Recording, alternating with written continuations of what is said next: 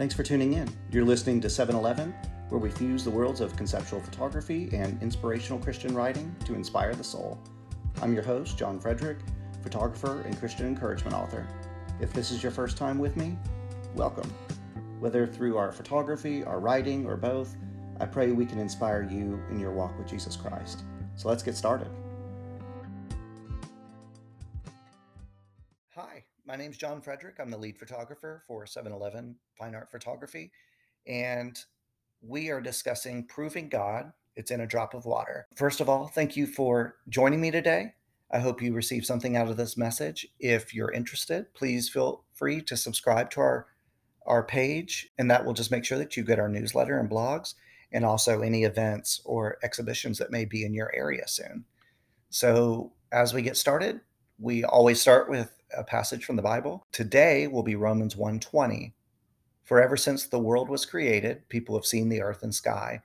Through everything God made, they can clearly see his invisible ways, his eternal power and divine nature.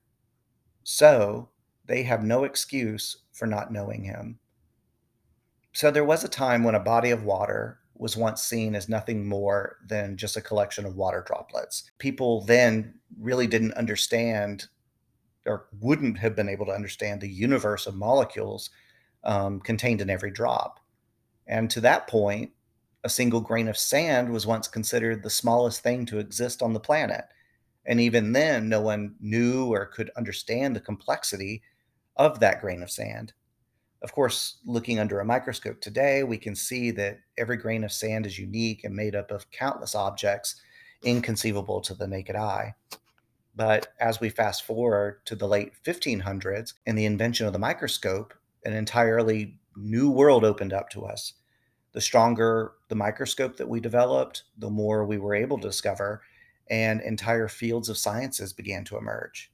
It wasn't until the late 19th century that the atom was discovered, and the diameter of an atom is 1/1,000,000th that of a grain of sand. From there, the electron, proton, neutron, all those things from science class, they're thousands of billions of times smaller than a single grain of sand. It took humanity until 1964, and we developed a particle accelerator, which is able to smash these tiny subatomic particles together.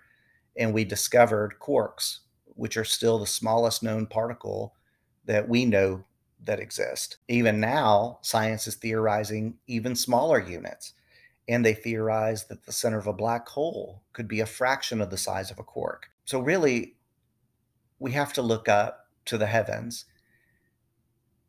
and we have trouble contemplating the fact that the universe could be infinite. Science can't prove it because it's too vast and too complex. Each time we reach further into the stars, we only find more and more beyond our reach. Science even tried to prove that the universe was curved, which would then conclude that it may not be infinite, kind of like how the earth was flat, and then when we found out it was round, we knew it didn't have an edge. So it turns out that when we were able to measure the universe, it's almost completely flat, which leaves it potentially infinite again. So all that to say is God is infinite. And as humans, we can't contemplate such a massive concept. We can walk forward with God and have faith in him who created all and knows all. However, from the vastness of space all the way down to the smallest particle, it's all beyond our comprehension. As we continue to rely on science to peel back the next layer, whether it be small or big, we discover another universe of complexity beyond human explanation. If everything from space to the building blocks of molecules could be infinite, would that not be created by someone who is also infinite? Someone who could speak everything into existence with exquisite and unexplainable precision? We will never stop learning and searching, and we shouldn't. However, faith is beyond science. Faith is believing without seeing, and we will never find the limits of God. He is the infinite creator. So thank you so much for listening today.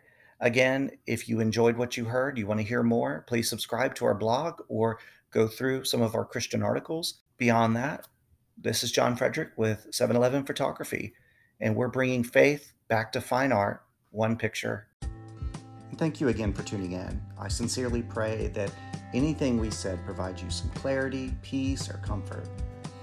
We always have a number of articles regarding Christian encouragement, inspirational photography, and even a free photography course on our website at 711photography.com. Remember to spell out 7, but leave the 11. So until next time, this is John Frederick with 711, where we capture photos and words to inspire the soul.